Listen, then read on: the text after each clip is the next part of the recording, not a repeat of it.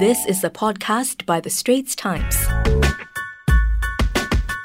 And now it's time for our regular sports segment, Game of Two Halves, every Monday right here at 5:15, where I host the sports podcasters from the Straits Times. Well, I'm Bernard Lim, and with me are Assistant Sports Editor Rohit Brijnath and Sports Correspondent David Lee. Welcome to the show, guys. Last Friday, Singapore moved its disease outbreak response up from yellow to orange as the coronavirus spread further within the country. And how has the local sports scene been affected?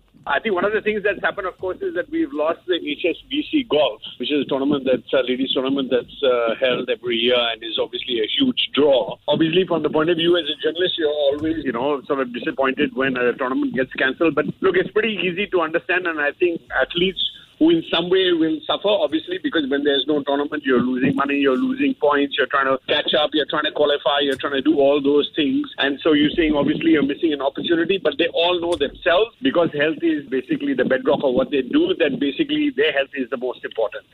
So obviously it's tough for a tour, but we've seen this with natural disasters all over the world. Sometimes you have fires and tournaments get stopped. Sometimes there are floods. Sometimes there are earthquakes. These things happen, and we just have to manage them. And obviously one of the things about sporting events is that you have one of the greatest collections of people that you can get, pushed together, in a crowd. And you have people coming from all over the world and travelers and this, that, the other. So sometimes they're not perhaps the most helpful thing when you're trying to contain a virus. I'm not a medical person, but I'm presuming that sort of works there.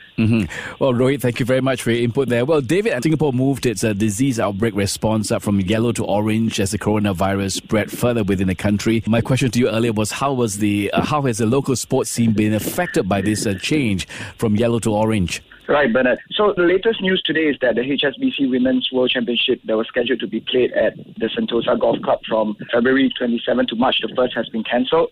This along with two other Asian stops in the LPGA Tour that has been cancelled so far. At the local National Sports Association level, canoeing, dragon boat, fencing, taekwondo, Special Olympics, and the Singapore Disability Sports Council have suspended their activities and programs. But as this is not a hard and fast law, some local sports events still went on. For example, the Netball Super League openers were played behind closed doors at our Tampines Hub on Saturday, while the ASEAN Basketball League game at the OCBC Arena also saw about 1,800 fans. That's quite a lot of fans watching Singapore Slingers beat Fubon Braves. While Singapore Floorball Association League did not take place over the weekends, it's understood that if the DORSCON level remains orange, they will resume this weekend. The Singapore Premier League that's scheduled to kick off on the February 29th will also carry on as scheduled, with the Football Association of Singapore carrying out precautionary measures such as temperature screening.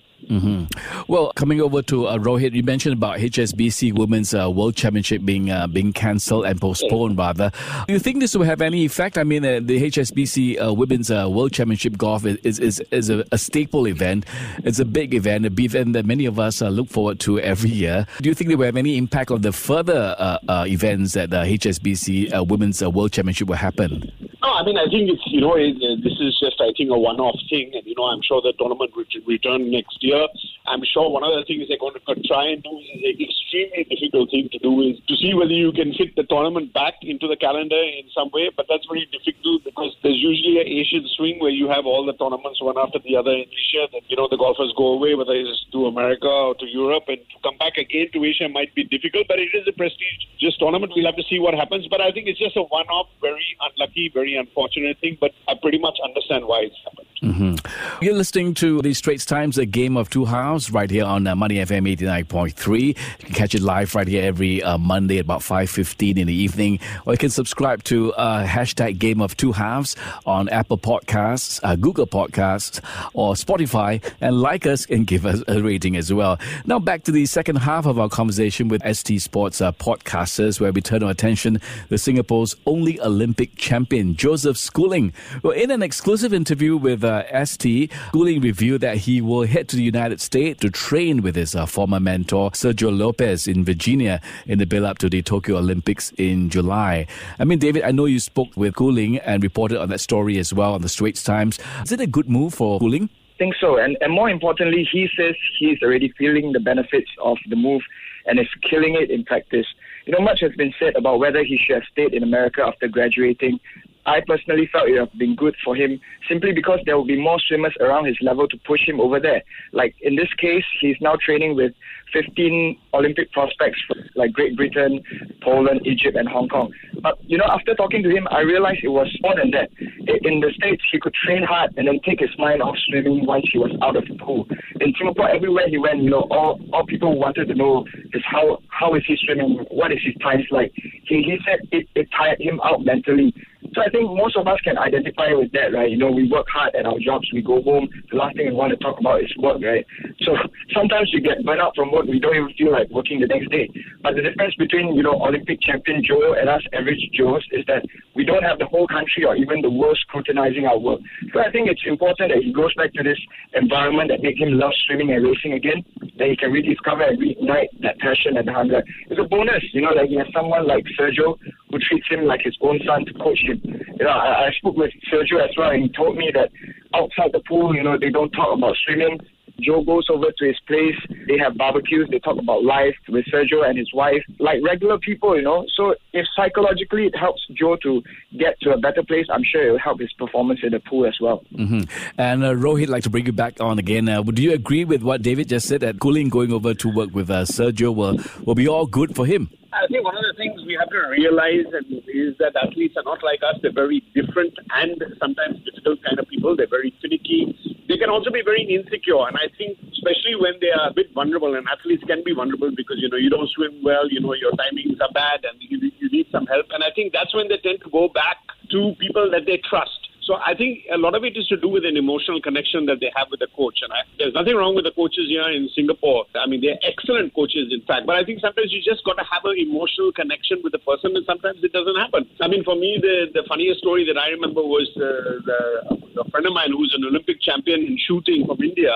He had two sets of coaches, and those two sets of coaches didn't even like each other. But those two sets of coaches gave him different gifts. So I think that, everybody needs different things. And I think Joseph needs to feel secure. I think he feels very secure with Sergio. I think that environment is incredibly important. An athlete needs to feel relaxed when he's practicing. He needs to feel. See, what is an athlete doing? I mean, he's going to work. He's doing pretty much the same thing every day.